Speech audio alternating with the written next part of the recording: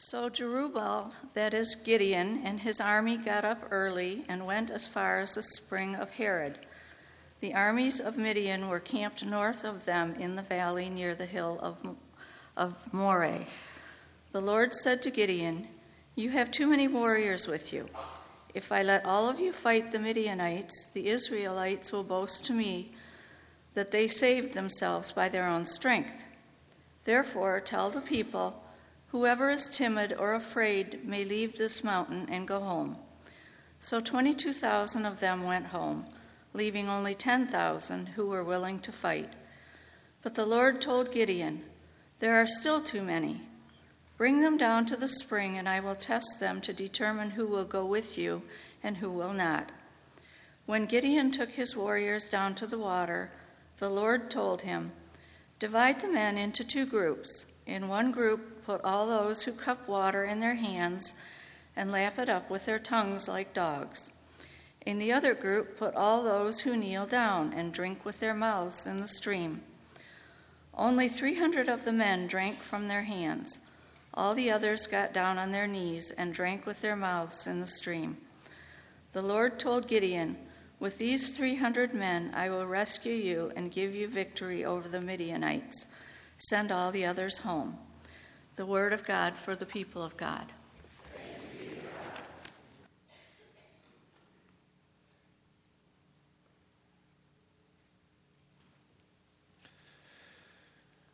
So a couple of years ago, the Thames Valley Police in the south of England got a new recruit. Their new recruit was a great big horse. There was a farmer in the area who had this great big horse, and he wanted to sell the horse, and he looked at the horse, and he thought it looked like it would make a good police horse. And so he took it down to the Thames Valley Police Department, and he said, I've got a horse that I think would make a good police horse. And so they came out of the police station and they took a look at the horse, and the Thames Valley Police were very much impressed with what they saw. It looked like it would make a good police horse. This was a great, big, towering, powerful horse. This horse was 17 and a half hands tall. What that means is that this horse was 5.5 feet tall at the shoulder, right? I mean, I'd be looking up at the horse. This horse weighed more than 2,000 pounds. This horse was a solid ton of animal. He was a great, big, towering, powerful horse. He certainly looked like he would make a good police horse. And as far as the Thames Valley Police were concerned, there was just one problem. There was just one thing wrong with this horse, and that was the horse's name. The name of this great, big, towering, powerful, 1-ton horse was Brian. The farmer had named him Brian the horse. And the police didn't think that Brian sounded like a very good name for a great, big, towering, powerful police horse. They decided if he was going to be a police horse, then he was going to need a new name. And then somebody at the police station had a brilliant idea. Somebody at the police station said, "Hey, what if we asked the public to give the horse a new name? We could have a little bit of fun. We could engage with the community. Let's ask people what they think we should name this brand new police horse." And so they took a picture of Brian the horse and they posted it on their social media account, and they asked people, they said, "We'd like you to meet the newest recruit at the Thames Valley Police Department. This is Brian the horse, and we think that Brian is sort of a wimpy name for such a great, big, powerful animal. We wonder if anybody can think of a better name for this animal than Brian." Well, I wonder if you can guess what happened next. Somebody named Brian saw the post on social media, and then he shared it with everybody he knew who was named Brian, and then they shared it with everybody they knew who was named Brian, and it didn't take long before the Thames Valley Police were inundated with messages from people all around the world, and all of those people just happened to be named Brian. They got thousands and thousands of messages from the Brians of the world. It turns out the Brians of the world like the name Brian, and it turns out that the Brians of the world also have a sense of humor. So they got a message from one Brian who said, "I think Brian is a perfectly good name for a horse. As a matter of fact, I think all horses should be named Brian." They got a message from another Brian. He said, I believe that Brians have contributed a lot to the world. He said, not me personally. I've never done anything, but my friend's grandfather is also named Brian, and he must have done something important at some point in his life. They got so many messages from so many Brians that eventually the Thames Valley Police were forced to issue an official statement. And in their official statement, this is what they said. They said, we're sorry if we offended anybody. We didn't mean to put down the name of Brian. They said it's just that we feel like a police horse needs to have a macho and intimidating sort of a name. They said, imagine if you're riding into a crowd of football hooligans and you're shouting, "Go on, Brian, get him, Brian." They said people wouldn't be afraid. They would just laugh at us. And so that's why we give all of our police horses warlike names. That's why we give them strong, godlike names like Odin and Hercules and Thor. It's not that there's anything wrong with the name of Brian. We just feel like we want something that's just a little bit more mighty. Well, of course, that didn't settle the Brians down. If anything, they redoubled their efforts. The Brians kept on sending in messages, and now they were reminding the Thames Valley Police of all of the mighty Brians who have existed throughout history. They said, what about Brian Boru, the High King of Ireland, who led the Irish into battle against the Vikings in 1014? Are you saying that he wasn't mighty? And what about Brian May, the legendary guitar player for the rock and roll band Queen? What could be mightier than a rock and roll guitar hero? They sent in message after message after message until finally the Thames Valley Police were forced to give up. They were forced to release one more official statement, and essentially in their last official statement on the matter, this is what they said. They said, fine. We're sorry. You were right. We were wrong. Brian is a perfectly mighty name. Brians can be mighty too. Brian the horse can keep his name. Now, please, all of you Brians out there, please just leave us alone. And so here's the moral of the story. If you ever find yourself in the middle of a football riot in the south of England and you hear somebody shouting, "Charge Brian, on Brian," don't giggle. Don't laugh. That means that there is a towering, powerful 2,000-pound animal bearing down upon you. Just remember in that moment that Brian is a mighty name too. Remember that Brians can be mighty too. In this story that we've been following from the book of Judges, God has spent 2 weeks now trying to convince Gideon that Gideon is a mighty name. God has spent 2 weeks trying to convince Gideon that Gideons can be mighty too. Here's what we've heard in the story so far. We've learned that Gideon lived at a moment of darkness and desperation. Gideon lived in a time when God's people, the Israelites, were constantly under attack from their enemies, the Midianites. Every year at the harvest time, the Israelites would bring their harvest in from the field. And then every year at harvest time, a great and terrible Midianite army would sweep across the land and overwhelm the Israelites. The Midianites would steal every bit of food they could get their hands on, and then they would leave the Israelites to starve. This went on year after year after year until finally one day God said, enough. One day God said, I am going to raise up a hero who will lead my people into battle and free them from the Midianites forever.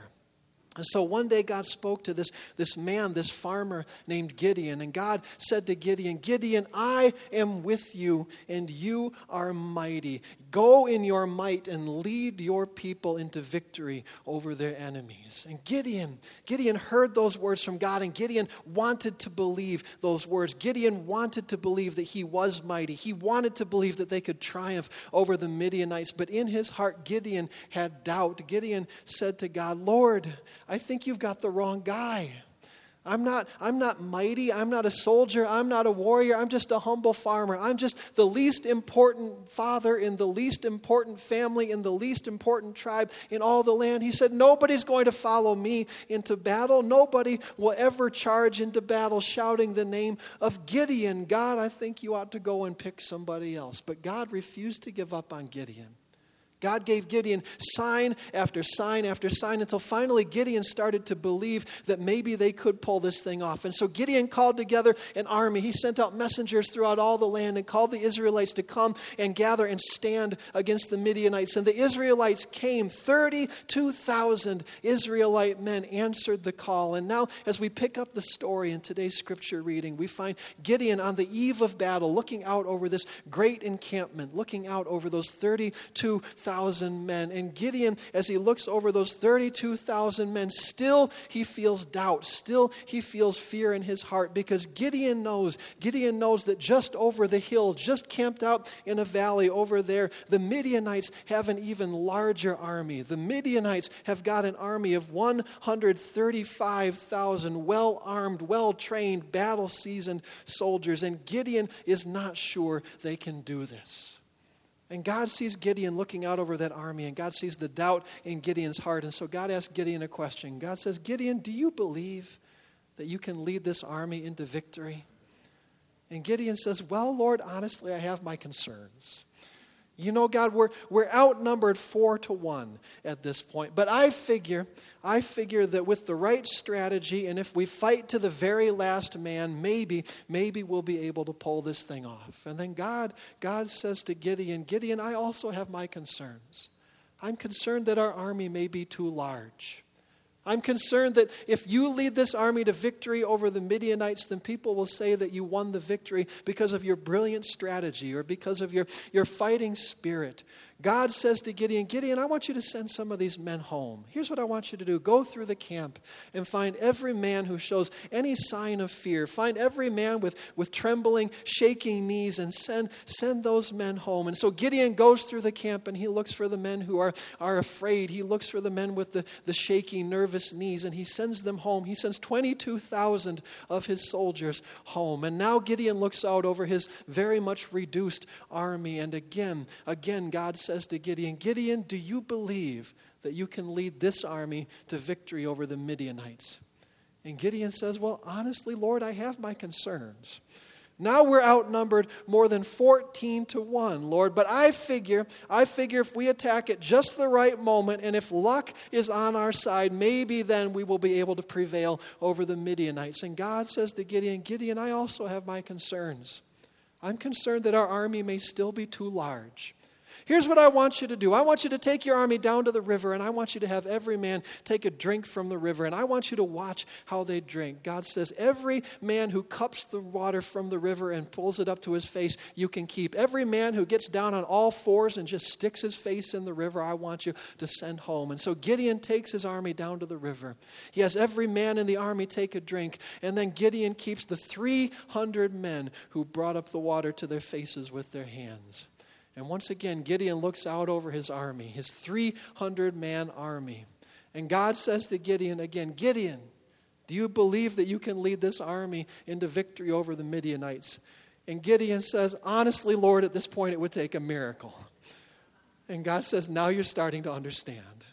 Now you're beginning to get what I'm up to. Gideon, now that your army is the right size, I want you to listen very closely because I have some very specific instructions for you. Here's what I want you to do. And God gives Gideon his battle plans, his battle instructions. And then that night, in the middle of the night, in the darkest part of the night, Gideon gathers his 300-man army together. Gideon gives each man in his army, every one of those 300 men, he gives a torch. Now the torches are lit, but they've been covered, they've been sealed in a sort of a ceramic jar so they're not getting off any light.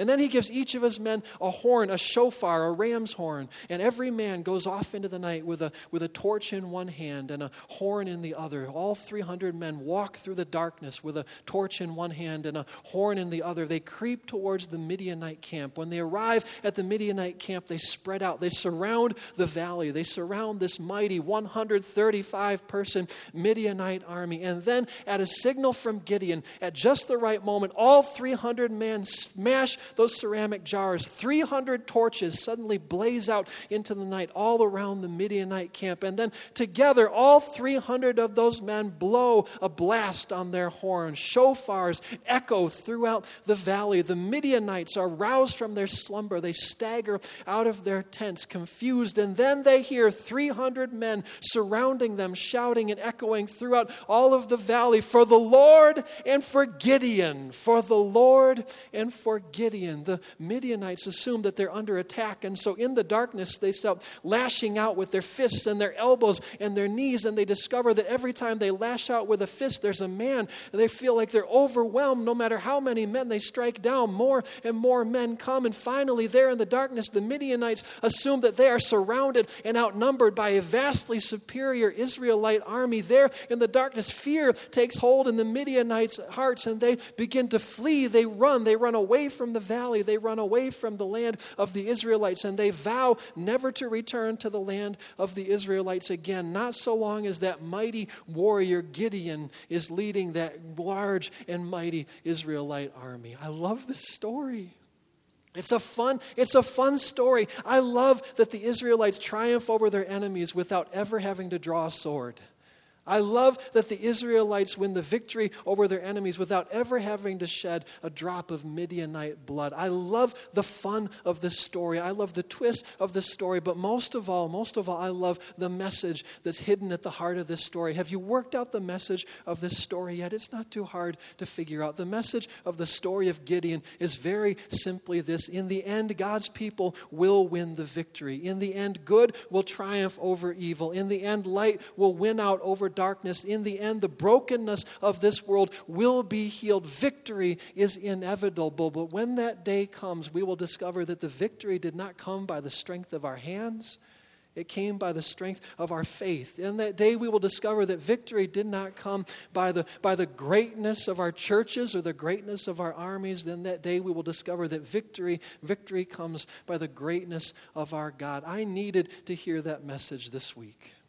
I don't know about you, but there were moments this week when I was feeling very small and overwhelmed. Even as I was celebrating this holiday with my family, there were moments when I was feeling small and overwhelmed. As I was sitting in a room full of people who were trying very hard not to talk about politics or college basketball or any of the things that any of us actually cared about, as I was sitting in that room feeling very much aware of the fact that we live in a divided and angry world, I got a message from one of my dear friends from college. And this dear friend from college, who has already survived breast cancer, once told us that she's just discovered that her cancer has returned. And in that moment, I felt very small and very overwhelmed. And then we came back to Flint and we celebrated Thanksgiving with my family here in Flint. And I woke up the next morning to discover that there had been a shooting and a car crash in downtown Flint that left one person dead. And then I checked the news and discovered that another black man had been shot, even though he'd done absolutely nothing wrong. Another black man killed because people assumed he was up to no good. There were moments this week when I felt so aware of what we are up against. There were moments this week when I felt so overwhelmed by the darkness and the brokenness of this world, and I needed the message of the story of Gideon this week. I needed to hear that our job is not to win this battle by the might of our hands. Our job is simply to walk through the darkness with a torch in one hand and a horn in the other. God has called us to walk through the darkness with faith in our hearts, to be guided by God. And if we do that, if we shine a light with one hand and make a great big beautiful noise with our horns, then God will drive back the darkness before us. If we have a torch in one hand and a horn in the other, then we are mighty. The Sandys of this world are mighty enough to drive back the darkness. The Naomis and Jaels of this world are mighty enough to drive back the darkness. The Danes and the Carries and the Shannons and the Jims and the Bettys and the Bills and the Lens and the Sharons of this world, all of us together are strong enough, mighty enough to drive back the darkness and bring wholeness to this world. We, Court Street United Methodist Church, we are mighty, and God is with us. Let's pray. God, we give you thanks. We give you thanks for the hope that you give us in our moments of darkness. When we're feeling small and overwhelmed, God, we give you thanks for the music that gives peace to our hearts. We give you thanks for the trumpets that give us courage. We give you thanks for the torches that shed light. God, we give you thanks for these people who walk through the darkness with us. God, we long for that day when all the world will be made well. We pray that you would give us faith to keep on walking through the darkness until that day comes. In Jesus we pray. Amen.